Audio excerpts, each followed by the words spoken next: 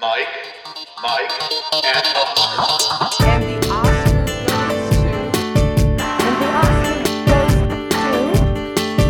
the Oscar goes to. And the Oscar goes to.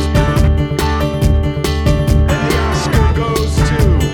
Award season recaps week. And the Oscar race checkpoint. And we're back. Welcome once again to another episode of Mike, and Oscar. I am your co-host, Mike One. Co-host also Mike, also on the line. We have another Oscar race checkpoint for you, chock full of industry news and reviews.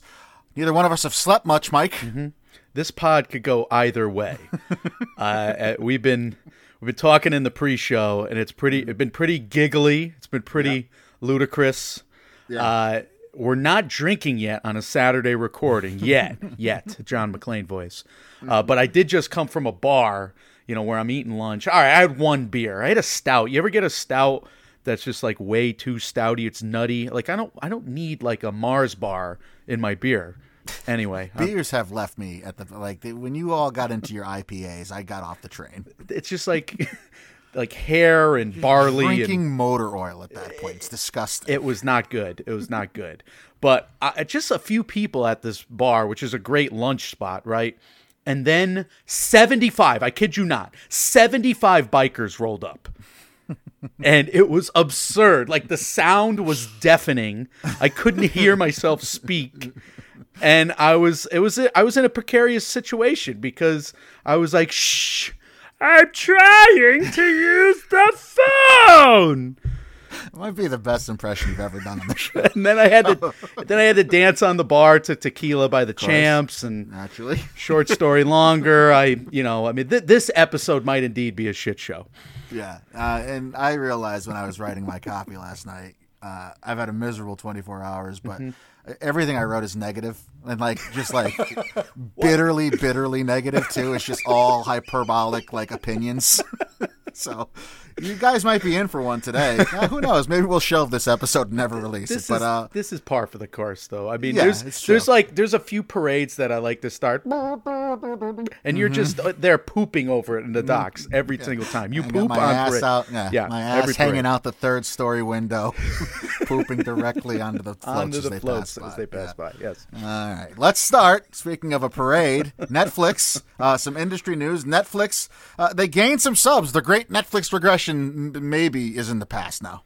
Yeah, why is this news? Well, I guess it stops the plummeting of the stocks. Stock rose 8% on Friday or something like that when I saw. Which is just ludicrous to me. I'm going to say that word 15 times in this episode because it applies, number one. I also like the singer. A ludicrous song every time you say it, yeah. Please. But this is promising for Netflix and for Wall Street because Netflix has not enacted their sharing their crackdowns yet, their password crackdowns, or their ad programs. They haven't done this whole Knives Out 2 thing yet. For whatever they're trying to do, I'm going to ask you the same questions again in this episode. I don't know what they're trying to do with that, but it's this weird situation here where they had this slight amount of growth, and it's really just 100,000 subscribers in the U.S. and Canada. Mm-hmm. All these subs are coming from elsewhere, but now Wall Street's like, oh, good, subs went up. Bye, lunatics. The stock rose sharply this week over the 5-day span, so it has, the tastemakers on Wall Street are positive on Netflix again, and they do have a bunch of initiatives coming that I guess people are high on, that $7.99 ad tier that we all that do this got emails about. They just rolled out and announced that you can transfer your profile from account to account if you want to. Yeah. If you suffer a breakup or leave a house or something like that. No, they're basically saying, hey, get your own account. That's what that is. Right. It's a nice way of saying it. They frame it well enough, I guess. Mm-hmm. But it's not like a boon for Netflix right now, but they had Stranger Things come out. They have a hit in Dahmer. I just finished Stranger Things. That finale was great. Okay. I'm glad somebody liked it. Well, but isn't streaming, isn't the best streaming company just a glorified pyramid scheme in terms of customer acquisition? At some point, you're going to hit as many customers as you can get, aren't you? I don't know. I think cord cutters are continually going over. I think I think they are becoming essential to viewers around the world. But why are they doing that? Is it all movies? Is it all TV? I mean, for us, it's both. But I do think they're becoming such a brand that that everybody has to have them at some point, or everybody has to know somebody who has them and therefore share their password. So that's the thing. Like, will this password sharing crackdown work? Will this ad tier work? Will all their $20 subs go to the $8 subs and then they lose money? What the hell's going to happen? We don't know, but Wall Street seems to be happy with it. So I guess we just keep going down this path. Yeah, it seems that way. I mean, as long as they're making money and got the revenue coming in, they can keep building on that debt sheet on the other side and churning out product. I still think, especially with Stranger Things wrapping up, they're going to need a Ted Lasso. They need some kind of, The Crown season 5. Did you see that trailer? Yeah. That 100% accurate, historically yeah. ingenious trailer. All right, we'll get to that. But okay, we have cinema owners blindsided, quote unquote, blindsided by Ted Sarandos's comments downplaying Netflix's theatrical ambitions. Now, I'm wondering why they're blindsided necessarily, because this has been Netflix's MO forever. You and I have talked about it till we're blue in the face. Yes, we know that promises were made, but can you make me understand why these cinema owners are all of a sudden shocked that a streaming company that's grown into the streaming company it is because they put their streaming content on their streaming service will now not just go into an entire another dedicate all of their product to a new revenue stream first? I don't know that the promises were as explicit as they seem to be this time around, because okay, the word from the Hollywood Reporter, a couple other places I read, is that the head of Netflix film went to AMC, Regal, and Cinemark. Why can't I find this guy's name in what I wrote? Stuber is his last name. But anyway, the head of Netflix film went to the biggest players, the theatrical players in the globe, and said, well, we're going to do this Glass Onion thing, and it might be a harbinger of things to come. We're going to test this to see if maybe we can give you more Netflix exclusives to open in theaters and get your money with. And if they did that explicitly with that said, and then Ted Sarandos is out there saying, LOL, JK, we're not really going to do that. Yeah, I can understand the theaters being upset, because while we've said that this Glass Onion play is a really minimal drop in the bucket to Netflix, regardless of how well it does revenue-wise, sure, it could mean a substantial, giant wave in the ocean for theatric, at least. They could, especially in recovering from COVID, they could really need this type of money coming in with a Netflix play, especially if you're going to promise them future Netflix titles. So I could see them, if they have an explicit promise from the head of Netflix Cinema, and then you have the head honcho at Netflix saying, no, that's not happening. Yeah, I could see they're getting upset about that. Or it could also be a case of, it seems like Netflix's brain one arm doesn't know what the other hand is doing, which I don't buy, but I mean, that's how it comes off. You could see someone coming off like that. I think the old boss is basically empowered, or his old thoughts are rejuvenated in the sense that he's doubling down on the long-standing MO of the company of putting the streaming content on streaming first and foremost and as a priority. And maybe he got pressured into doing this with Glass Onion to try and test the waters. Now, the fact that he's emboldened by the stock increase and the Wall Street stabilization maybe is why he comes out and says, look, I mean, this is a one-off, or we were going to do this until our stock rebounded, and now we don't need you. Yeah, they don't need theatrical to make the money. I think it was all perception for Wall Street, like I said 2 weeks ago, even though I babbled and bumbled. But I will say this. Andrew made a couple of really good points. Number one, they're kind of expanding what they've always done. I mean, the 600 theater count is much bigger than they've ever released anything at. Sure. I think The Irishman was like 200-something theaters. I'll never understand how my theater got to be one of those 200. But go ahead. Anyway, I don't think they've gone 600 theaters at this level before. Maybe I'm wrong, but I'm usually wrong. But I think... I think the 1 week thing is something, like Andrew said, that's typical. They've done that a lot, especially for Oscar qualifying, and it's also something that Andrew said was like a marketing like a marketing tool where essentially, and especially during Thanksgiving holiday that you and I both mentioned, this is what they're trying to get on the Thanksgiving table, conversation list for Sure. cinephiles. But this in particular could become more of a marketing ploy where they don't have to put ads on, popular sports and popular reality show television. But do you think they're actually going to stop that?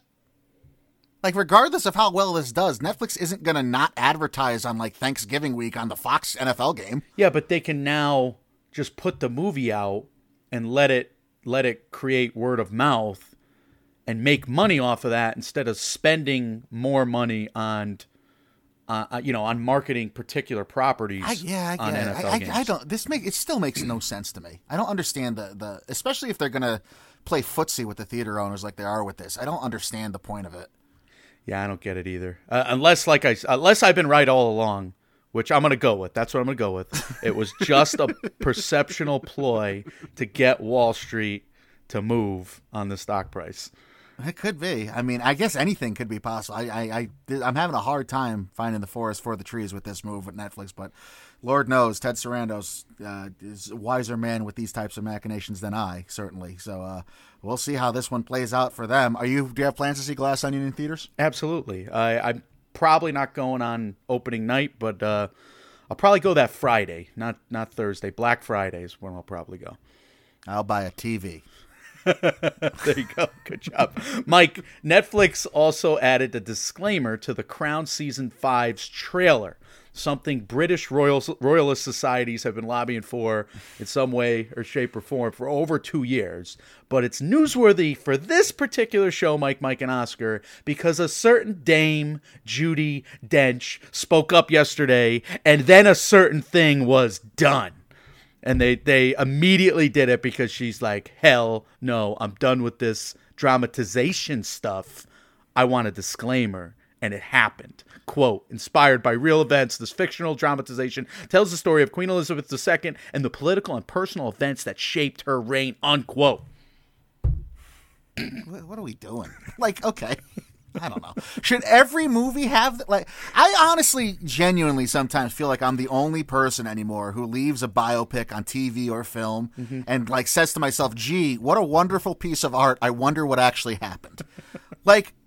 No shit, it's an artistic rendering of fact, but also there are just so many viewers who take these things as news and gospel, and I get why. I'm not even saying it's a bad thing.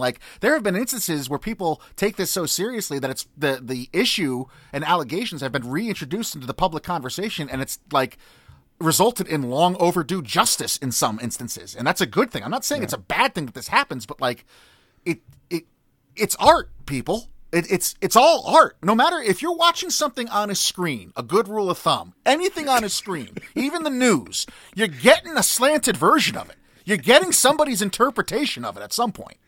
But if the Matrix is real, what if we're all living in a simulation? Yeah, you're right. I just don't I don't get it. Gary Oldman he wasn't around in World War II. We all know that, right? He wasn't wearing a fat suit in those conversations that actually happened. He didn't actually influence the Nazis. I don't know about that one. No, Rami Malek didn't play Live Aid 85. His teeth weren't that big. I agree. Now I get it. I get where you're going with this. I was just pandering to you for that whole time, but now I'm with you. Mike, we told you. It's all negative. It's all just visceral negativity for me. We took it from Netflix. We'll go to WB, which of course is a beacon of prosperity and hope.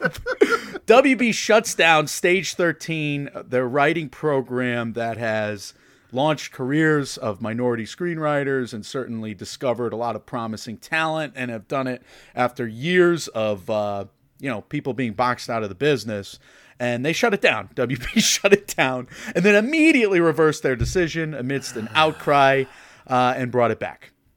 You want to hear some more depressing news about Wall Street? WB stock has risen pretty consistently as well. Mm-hmm. So take all this for what it's worth. But, and then I saw another headline that said they're claiming they're still weighing the merits of cutting it anyway, this program. Look, After Don't the stock rises, again, these old Right, white guys yeah, are it's emboldened. true. That's all Got they the money. care about. That's all they care about. Ted Sarandos, it ticks up 8%. Yeah.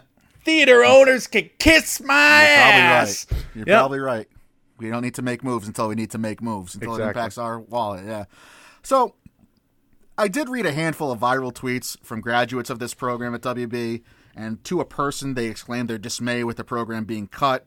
It seems to do some real good. And in general, I'm all for corporately curated pipelines to help young professionals hone their talents and network at the same time. So this seems like a good thing. But Right. yeah, it's just a bad look and a series of bad looks for WB under Zaslav's reign to, say you're cutting this program as a cost-cutting measure and then doing a complete 180 on it. Yeah, you're going to get the good PR and the good publicity from saving it, but you only saved it because you made the mistake of cutting it in the first place and you had to react to angry Twitter. Counterpoint, though. Yeah. They are selling Lord of the Rings NFTs. Just in time for NFTs to completely leave the public conversation, so So whatever they might have lost elsewhere, they can recoup with Lord of the Rings NFTs. these are big deals. I mean, Tarantino just settled a big court case regarding an NFT having to do with Pulp Fiction. So I don't even know if anyone actually still buys NFTs. I'm sure they do, and I'm getting laughed at by people who are in like the Internet 3 who are experts in that. But NFTs seem like something that was a big pandemic hit, and then everybody just kind of got sick of them all at once and laughed them away. Do you think like someone's out there just buying all the NFTs and they're Yes. going to rule the world someday? Absolutely. They're like No, Scientology. there's no doubt in my mind. They're Scientologists just buying all the real estate, and the Catholic Church just buying all the real estate. And I mean, everybody who's rich and wealthy says that they're the future, right? Blockchain is the future.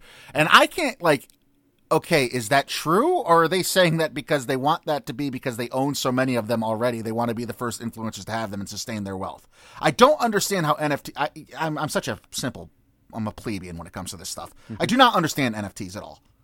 yeah, me neither. So we probably shouldn't go down that rabbit hole. But I was encouraged because I know that will save the company. And You should buy a Lord of the Rings NFT, Mike. You should, if anyone should own how much a does it Lord cost? of the Rings NFT. Is it It's over gotta be. $10? Over $12? I'll give you $13.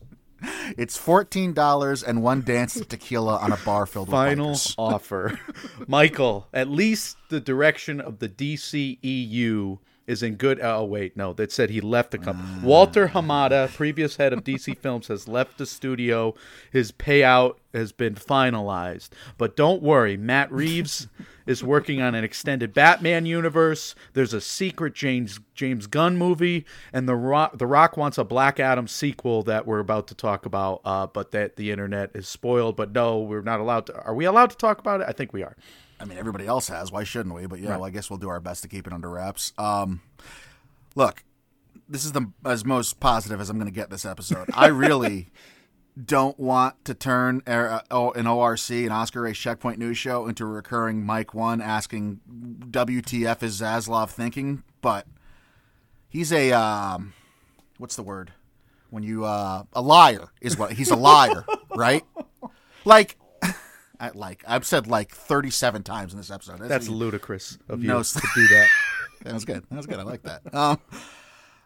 I'm not sure I understand the incentive behind telling investors we're going to be Marvel, we're going to do the MCU route, and then give Matt Reeves carte blanche for this world, extend the DCEU with Black Adam, and likely or definite sequel offerings, and then give Todd Phillips whatever it is Todd Phillips is doing, and then on the other hand say we're looking for our Kevin Feige. No wonder you haven't found anyone to take this job that Hamada left behind, because he not only turned it into a profitable entity by spinning off, not having this one continuous DCEU, which Zaslav seems to want to return to under the guidance of a single person, but anyone taking those meetings to head DC right now for WB must be getting all kinds of mixed messages from their own teams, from people in these interviews, from people within WB right now.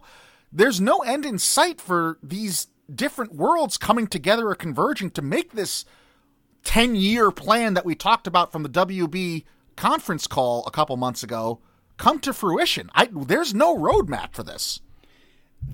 Here's the good thing for them. I'll spin this in a positive direction. They are building on hits. Like Joker was a smash But that's hit. what Walter Hamada was doing, isn't it? Yes, he was building the hits. You're not wrong.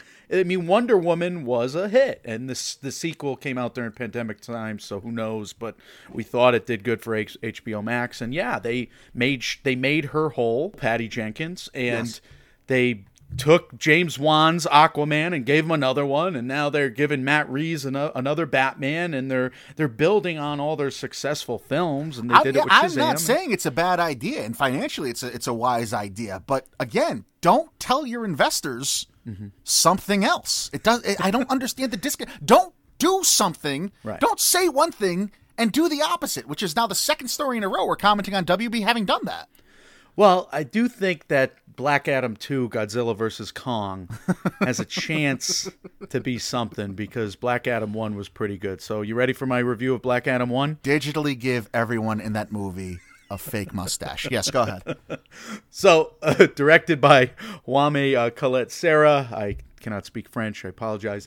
Of The Shallows, House of Wax. Of course, Black Adam was famously written by The Rock in between sets.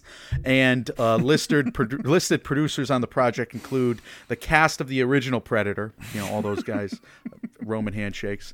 1990s Hans and Franz from SNL. I like this. Yeah, good. And 20 guys from Gold's Gym. Just 20 random guys in Venice The Beach. bikers at the bar that you were just at. Yeah. They all came together and wrote this beautiful story about a father and son. No, it is wholly unacceptable to me that this entire ensemble cast of Black Adam wasn't wrestlers. Like the WWE's entire roster should have played every single solitary character in Black Adam the same way middle-aged white guys, only white guys, performed Shakespeare in the Middle Ages. This is bullshit. This is such a missed opportunity. This should have been, or just give The Rock like 10 roles, like Arnold in The Sixth Day. Like It should have just been Arnold giving birth to The Rock. That's what Black Adam should have been. Just the passing of the torch. Look, I say this with love because for a Meatheads movie, this is a fun Meathead movie. And I just love watching The Rock be Superman and demolish everyone. I mean, there are so many cool action movie visual effects and sequences where they like do the speed up slow motion thing with just gorgeous like animated effects that reminded me of the Snyderverse, and it's like this herky-jerky Man of Steel fight choreography that just played really well in my AMC theater, Mike. It was a really rowdy crowd. They loved it. I mean, it's Superman porn, it's God hero porn, it's just The Rock being unstoppable from start to finish. And yes, that's a spoiler, but it's also what was promised in the marketing, so no, it's not a spoiler, so I don't feel bad. The Rock doesn't die in a movie he stars in? That's shocking. I don't feel bad about saying that he knows he's unstoppable. That's how the film starts. But eventually, he should use his unstoppableness to help heroes stop a bad guy who needs to be stopped by someone who's unstoppable. Because we know that the only way to stop someone who's unstoppable is with someone who's unstoppable. And by stop, I mean kill. To be a super man in order to stop Black Adam, it sounds like. Let's all go to the gym. Look, this is perfectly passable as a superhero movie. I was like annoyed by 10 things, and it's mostly because like they put the fate of the universe into the hands of 13-year-old boys on several occasions throughout history in the DC EU, and that's always a bad idea because 13-year-old boys have shit for brains. Their hormones are going wild. They're idiots. I know because I work with them. It's absurd. So, yeah, that's really dumb. But otherwise, like, they did a nice job, I thought, of working the flashbacks throughout the story. They didn't just dump them all in one place. So that was cool. And then, yeah, other than giving away a huge third-act plot twist in the trailers, every single trailer of the film, it's The Rock being unstoppable for 2 hours. He's unstoppable, Mike. It's fun. With an Oscars lens, this is one I had my eye on just for VFX. Do those hold up? Are there anything there to them? They're very good. They're very good. I think this is a very good year, however, and I think we're about to get the Avatars and the Black Panthers, and it's going to box out Black Adam. But right now, it's my fifth, and that's probably where it'll land. It'll probably land in my top 10, but No, it's not gonna get into the Oscar. It might get shortlisted, but it's probably not gonna get into the Oscars 5. It's close, but no cigar. Do we have anything we want to tease further about this? I mean, it needs to be said how ridiculous the post-credit spoiler has been handled by film Twitter. If nothing else, I cannot believe the cavalier attitude with which people have not cared about spoiling the post-credit spoiler in Black Adam on film Twitter. Film Twitter. If it's the MCU, everyone takes a blood oath to not say anything. Right. And then this was spoiled 4 days before the premiere date. Before the premiere date. You're right. Yes. It's absurd. I mean, it's like almost everybody in my theater. Yeah, they clapped, but it was like a golf clap. They knew it was coming. Like the worst. And if what I read further is true, and I have no reason to doubt it, the fact that what happened isn't already contractually signed to lead somewhere, again, makes me wonder what WB is doing. Because apparently it's not. There's nothing, no pen has been put to paper about a sequel being put in stone. They're probably waiting for the box office of this one, see what it does internationally. I don't know what the budget is on it, but it's projected to make 60 to 64 million domestically. Earlier in the week, it was projected to make 135 for its first weekend worldwide box office cume. That's not great, but it's solid. Like the Batman, to put that in perspective, did 134. But we've seen, the DC properties start small and really cascade into huge box office hits. Aquaman only did 67 when it started, but it played throughout the holidays, did really well. Shazam, 56 million to an opening, and it played for a long time, did really well. So Black Adam could certainly build with good word of mouth. I mean, we've had a lot of rock properties like Hobbs and Shaw open at around 60 million. Jumanji The Next Level around 59 million. And Jumanji The Next Level, talk about an international supernova that made around close to $1 billion or 700. I forget. I didn't look it up. But I think one did 700, one did over $1 billion. I think that's right, but I could be totally wrong too. Yeah, so they started out small and they it's the strength of The Rock. It's amazing. Black Adam is not a known entity. He's not a known superhero like Batman is or Joker or any of the, as far as DC superhero goes, he's way down the list. He's not a Superman, Can I beat that into? Do you get it? I don't know where you're going with this, but go ahead. So this is kind of just the strength of The Rock being a superhero, which I think is kind of, as far as him being the most protected brand in Hollywood, that sustains. He can bring in, just by him starring, playing an unknown character, an unknown IP, except to diehard comic fans, and bringing a $60 million. Now, look, $60 to $64 million opening domestically is below by quite a bit what the initial domestic box office projection was, because last week it was projected to be around 75, I read. Right. So, yeah, that's a step down like you were hinting at. But for an unknown DC property, just having The Rock and Pierce, old man Pierce Brosnan with that gray hair and beautiful gray beard he was rocking in the trailers, I think this is a pretty good return for DC. We'll see. We'll see where it winds up. They're probably hoping it cascades like other Rock properties and like other DC hits. And it's got a chance. I wonder if it's just a meathead movie. That's the only problem. So if it's only a guy movie, that's an issue. But and maybe DC is all supportive of having this post-credit thing be spoiled, and that's the draw to get people in the theaters too. I would not be surprised if that's the case. I almost wish the movie that we reviewed last week had something similar to get more people in their seats. But last weekend's box office, to play catch up here, Halloween Ends really underperformed, 40.5 million. Smile continues to do well. That's up to 150. It's going to cross 150 this weekend. Lyle, Woman King, Amsterdam kind of fill out the rest of the top 5. But Halloween Ends, Michael, 67 on the rake so far through Friday. It'll probably, be through, 90 million maybe after this Second week in a row, we're dealing with a property that falls well short of its initial domestic box office projections. I just talked about Black Adam, 75. It debuts around 60 to 64. Halloween, its projection was around 50. It debuts 20% short of that, about a $40 million domestic box office opening. It's the lowest for the trilogy of Halloween films starting in 2018. it falls about 10 million short of what Halloween Kills opening did, which is notable because both Kills and Ends had the same day and date simultaneous streaming theatrical release. So you can't even really blame anything but negative word of mouth, I guess. Nothing can kill Michael Myers except for the bad word of mouth from critics, right? I agree. I think this is a word of mouth issue because I think fans would have gone to the theater day and date just to see a great movie at the theaters.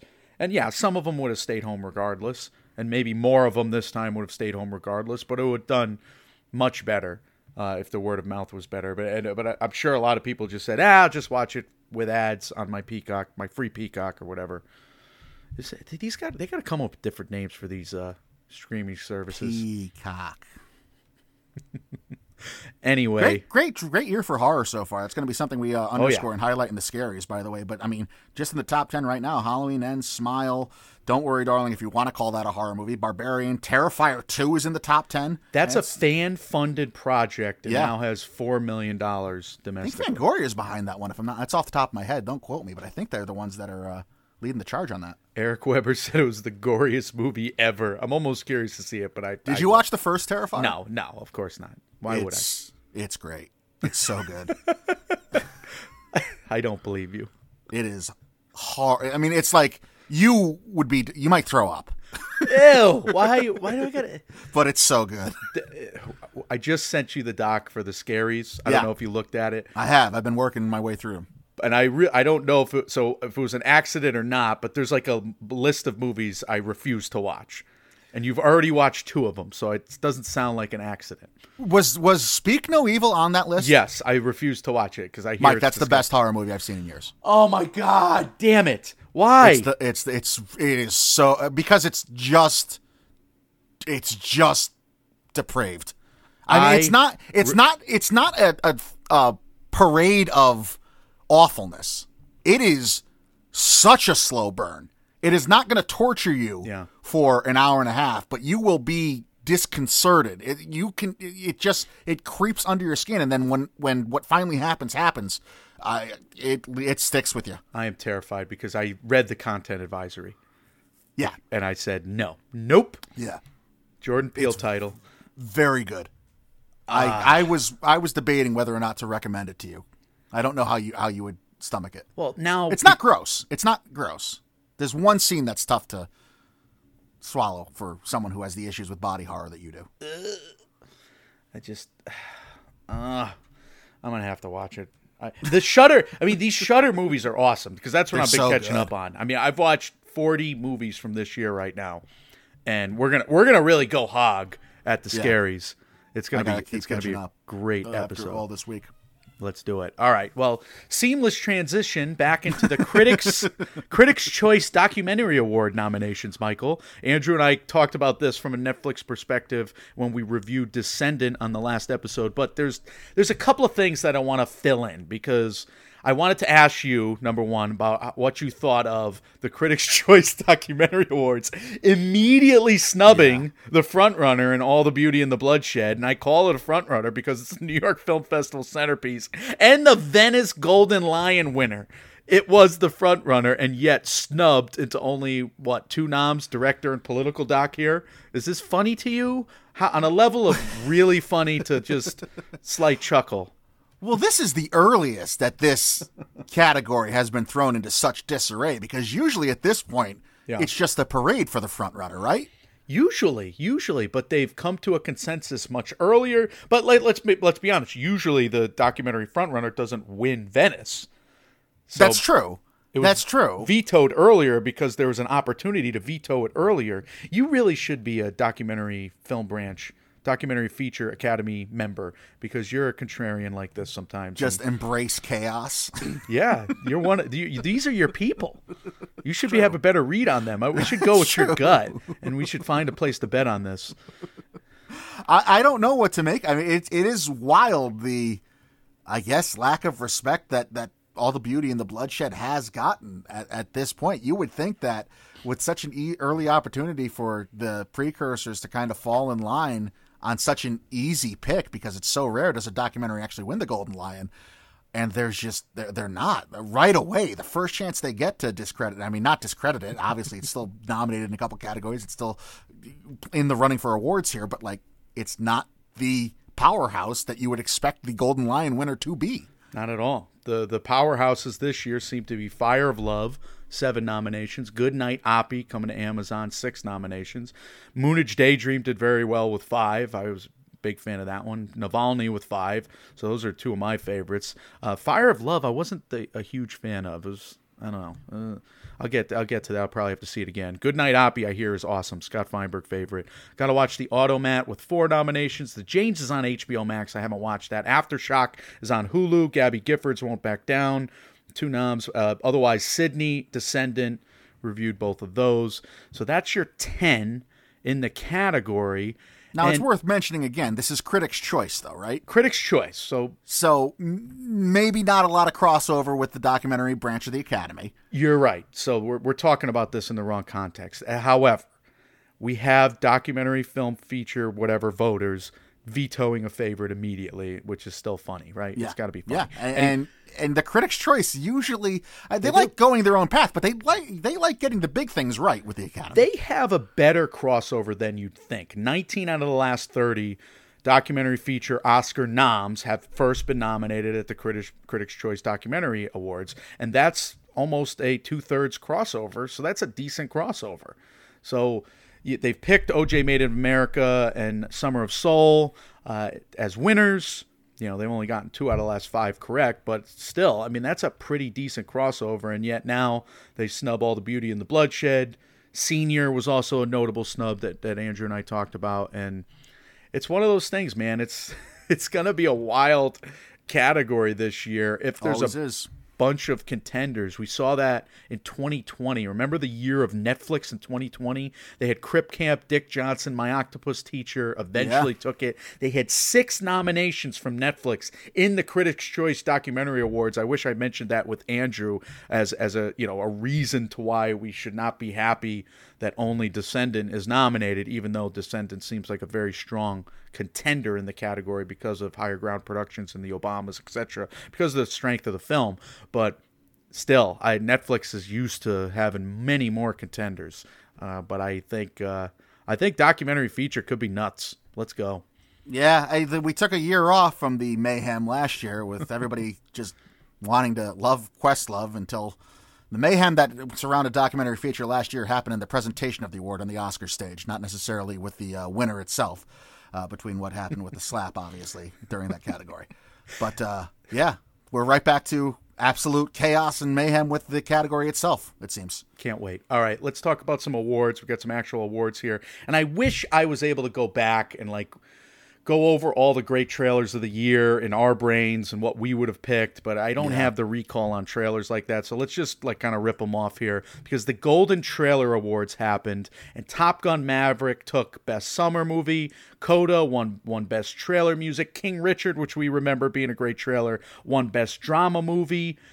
So as far as Best Trailer Music and Best Drama Movie Trailer, Wakanda Forever sweeps those 2 categories next year, right? Yeah, so we got to do a better job of recall, and next year we got to come up with some receipts in this regard. Agree with that. Marcel the Shell with Shoes On won Best Family Animation Movie Trailer. Of course. The Unbearable Weight of Massive Talent won Best Comedy Movie Trailer. That surprises me. It was pretty funny, though, right? You wanted to see the movie after that. Yeah, it was appealing to me, but the next movie you have is The Adam Project, won Best Fantasy Adventure Trailer. I thought The Adam Project trailer was funnier than The Unbearable Weight of Massive Talent trailer. Interesting. Yeah, I don't know. That's your way of saying you don't agree. How about, let's see if we agree on this next one. Petit Maman won Best International Trailer, but they call it Best Foreign Trailer. I'm trying not to say these words anymore. Bardo should win that next year. Nope won Best Horror. The Guilty, which you remember touting that. I remember you touting that. Yeah. Oh, I like that movie a lot. The the American adaptation, I should say, Jake Gyllenhaal from Netflix. Best Thriller Trailer. Most Original Trailer went to Everything Everywhere All at Once. So that makes some sense. And so I would love to know where the cutoff is. If Everything Everywhere All at Once and Coda and King Richard are included in this, what's the run time, the consideration time?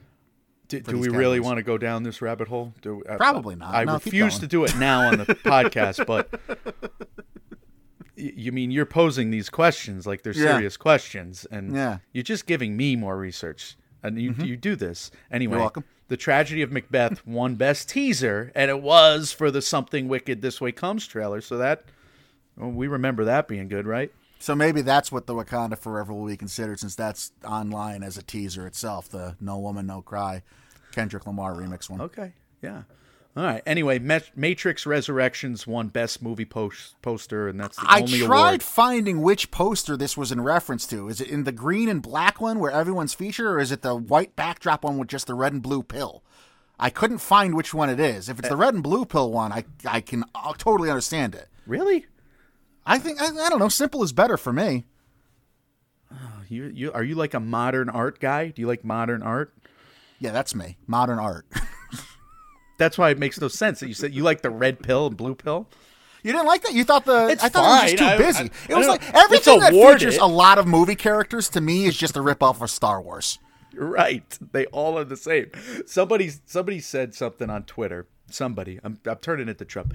A lot of people say on Twitter that people have to change the movie posters because all the movie posters are the same. People tell me Yeah, I agree with that. Trump, sure.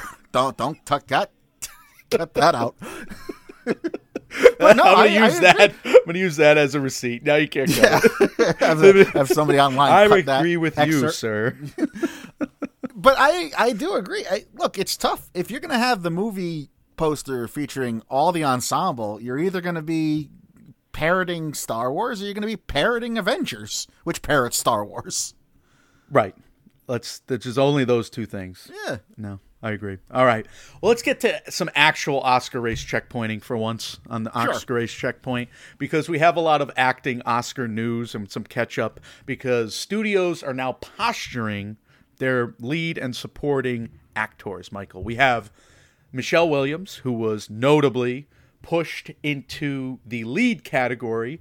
It is now worth mentioning that she is receiving the Gotham Awards Performer Tribute. That has been a sign of past successes and future Oscar successes. So Michelle Williams is getting that. And then we have big news from She Said. Carey Mulligan is going supporting in a wide open category at the moment. And Zoe Kazan is going lead from She Said. We have Rooney Mara going lead from Women Talking, which means Claire Foy and the rest of the cast going towards supporting. We have Timothy Chalamet and Taylor Russell just leaving the field open for Mark Rylance and Michael Stuhlbarg. Skeeter Skubarg. I'm not even going to correct that. That was a great trailer, pronunciation. too, by the way.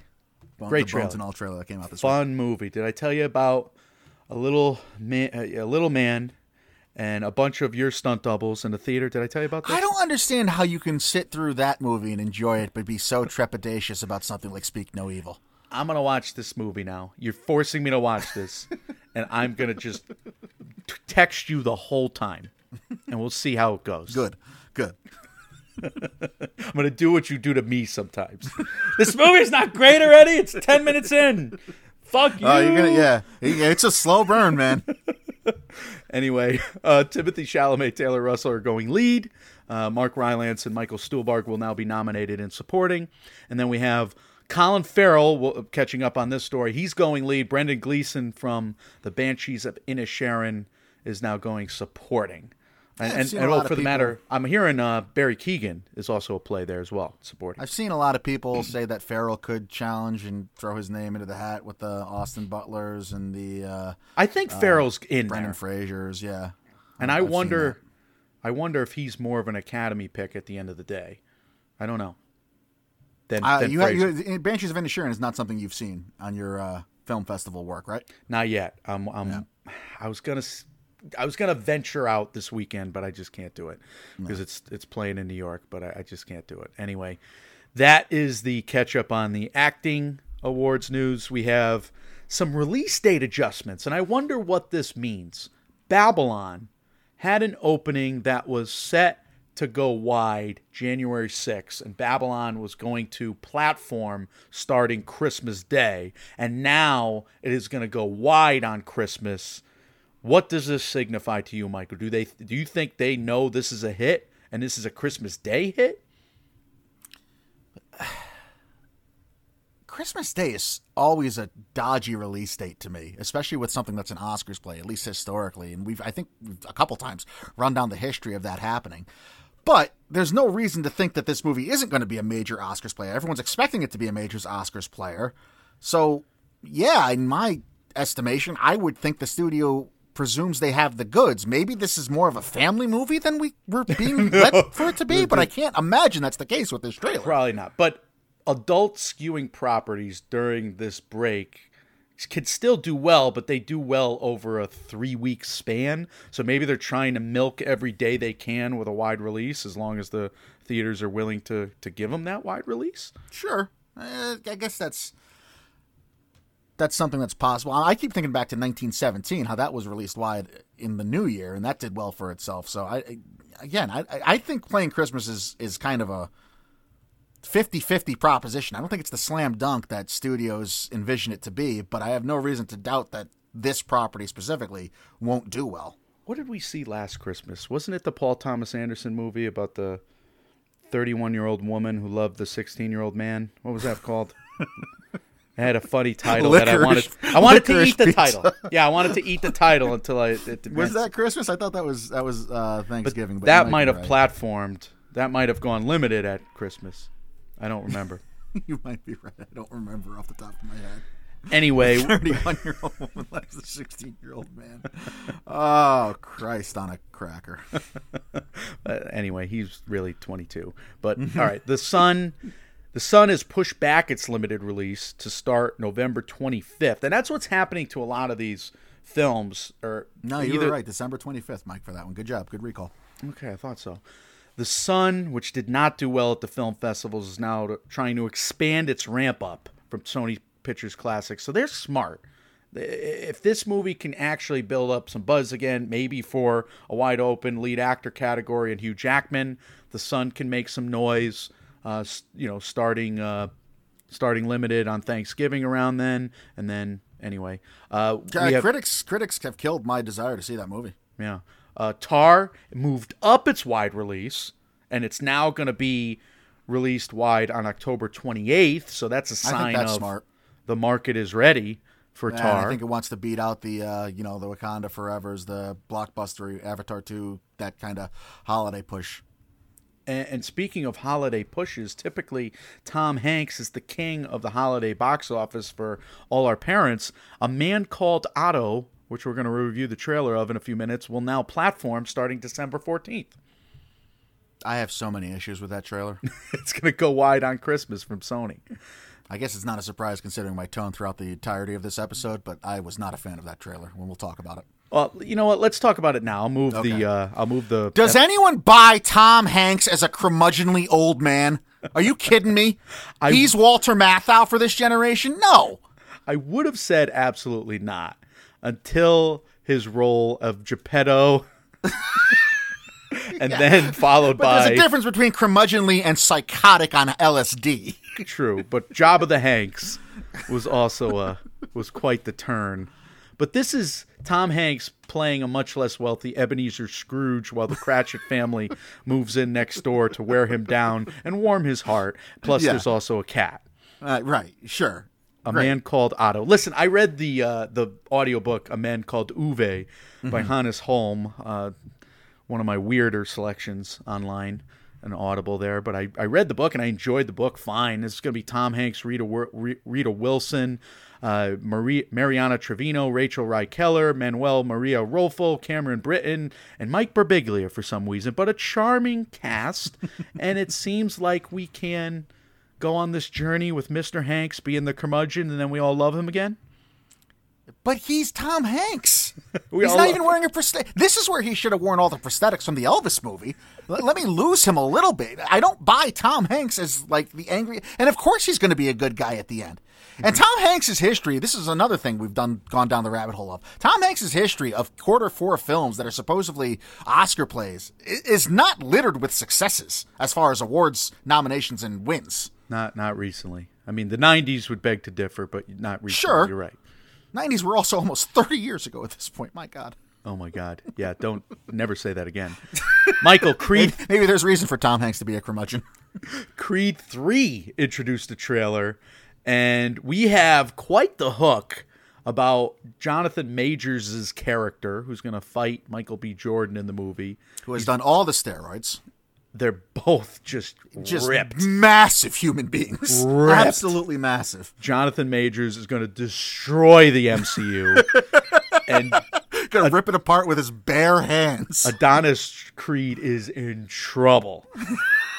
I'm quoting and plagiarizing a lot of tweets when I say that. But yeah, I mean, this is a good story. Hook, a long lost friend who just got out of prison, who's one of the best boxing talents in the world, supposedly, is out for revenge. And I believe it when it's this dude beefed up like this. Yeah. I was thinking if this is going to be the 1-to-1 from Rocky 3, and if I can draw any similarities to Mr. T from to Jonathan Majors' character here, but this seems so much more grounded than what Rocky 3 offered us. I like the idea of them moving it. They moved it off its original November release date, putting it in March, more of a dead zone, more time for it to suck up the box office. It as well does not have to compete with other box offices that are supposed to be huge, such as Avatar and Wakanda Forever before it. I like that idea. And yeah, I wasn't that intrigued by Creed 2. I don't even think I actually ever saw Creed 2. The marketing didn't drag me in. You didn't watch the Drago versus Creed? Drago was Rocky's. Why do I care that Creed's kid is going to fight Drago's kid? Drago's kid. I understand that, but there's no rivalry there. It's all made up. He killed his father. It's all Hollywood bullshit, Mike.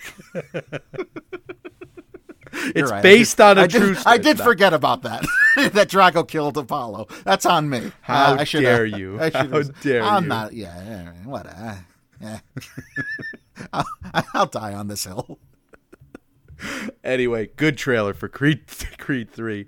Let me make the case really quick, unfortunately, against a movie that is now streaming on Apple TV+. But it was solid. It's not going to win any Oscars, but Raymond and Ray, I mean, it's not...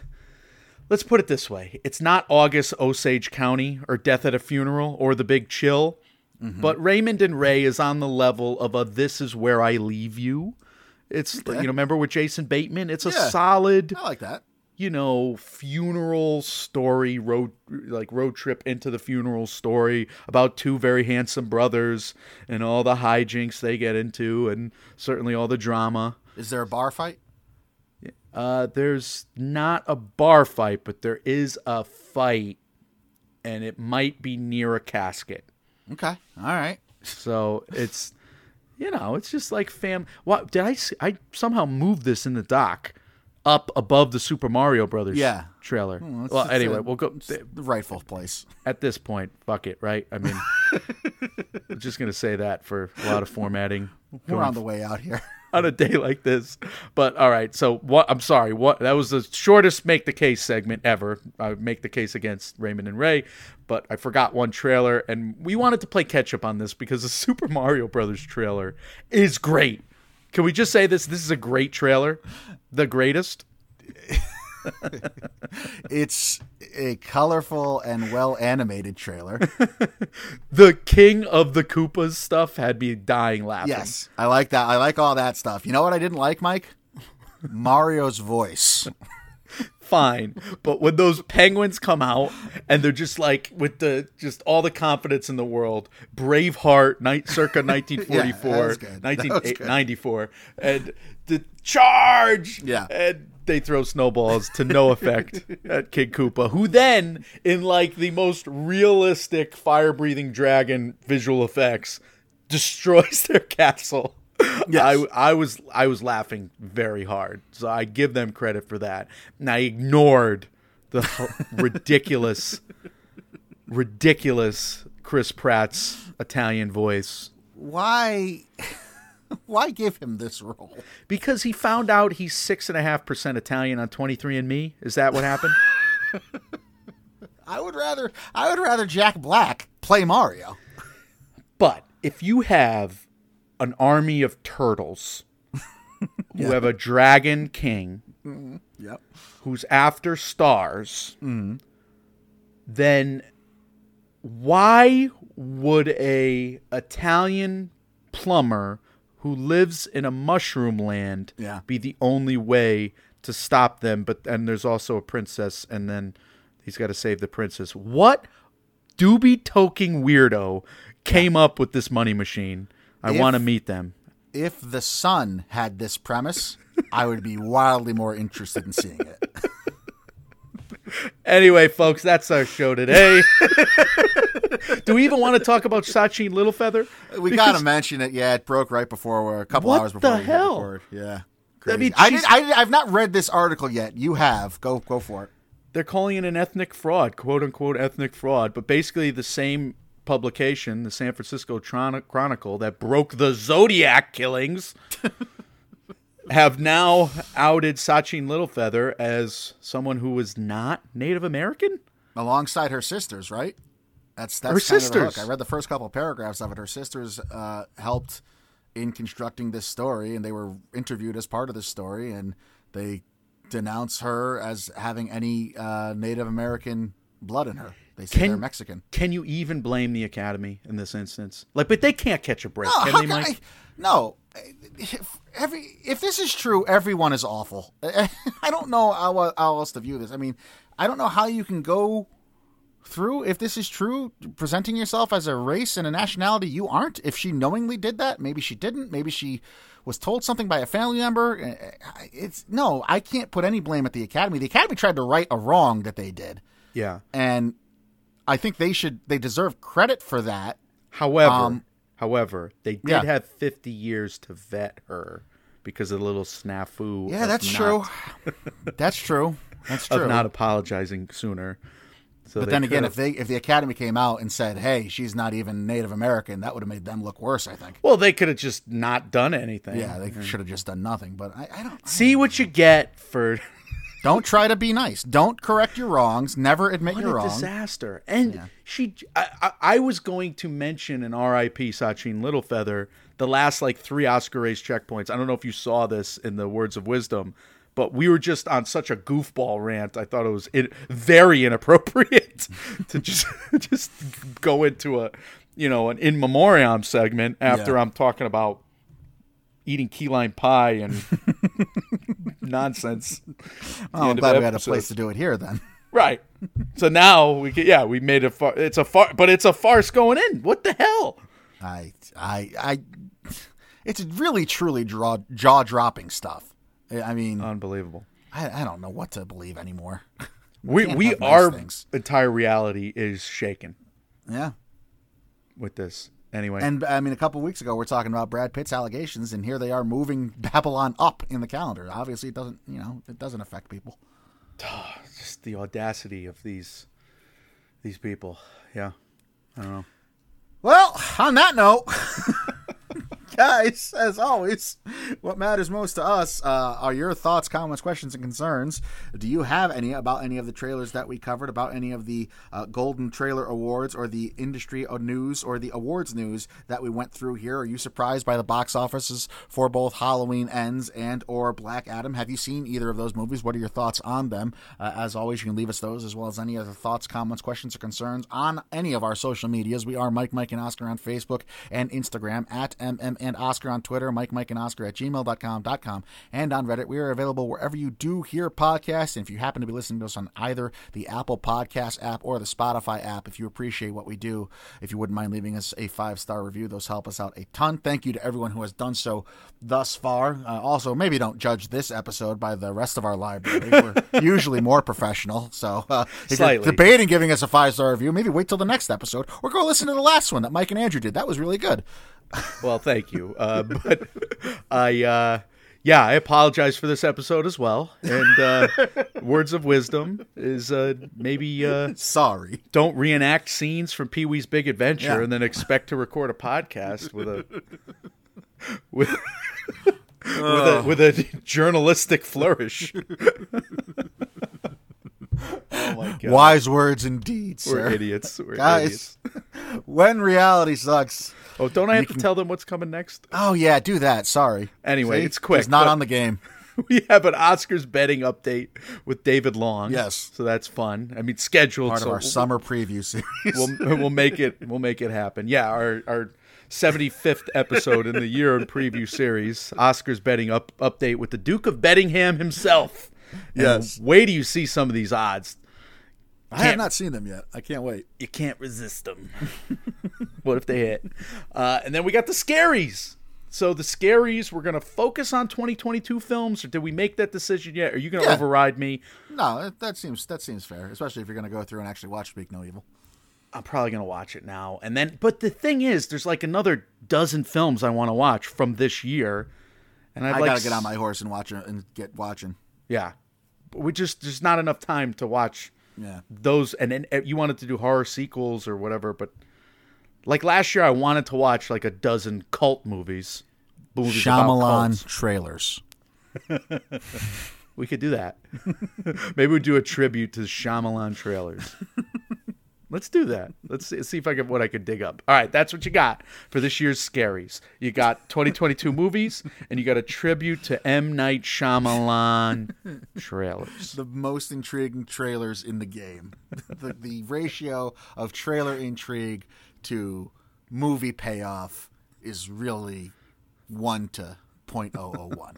If The Happening had the best trailer. No, I get you. I would bet you anything Lady in the Water has like the best trailer. And that Devil. I think I remember being like, oh, Devil looks great. Yeah, Devil did look great.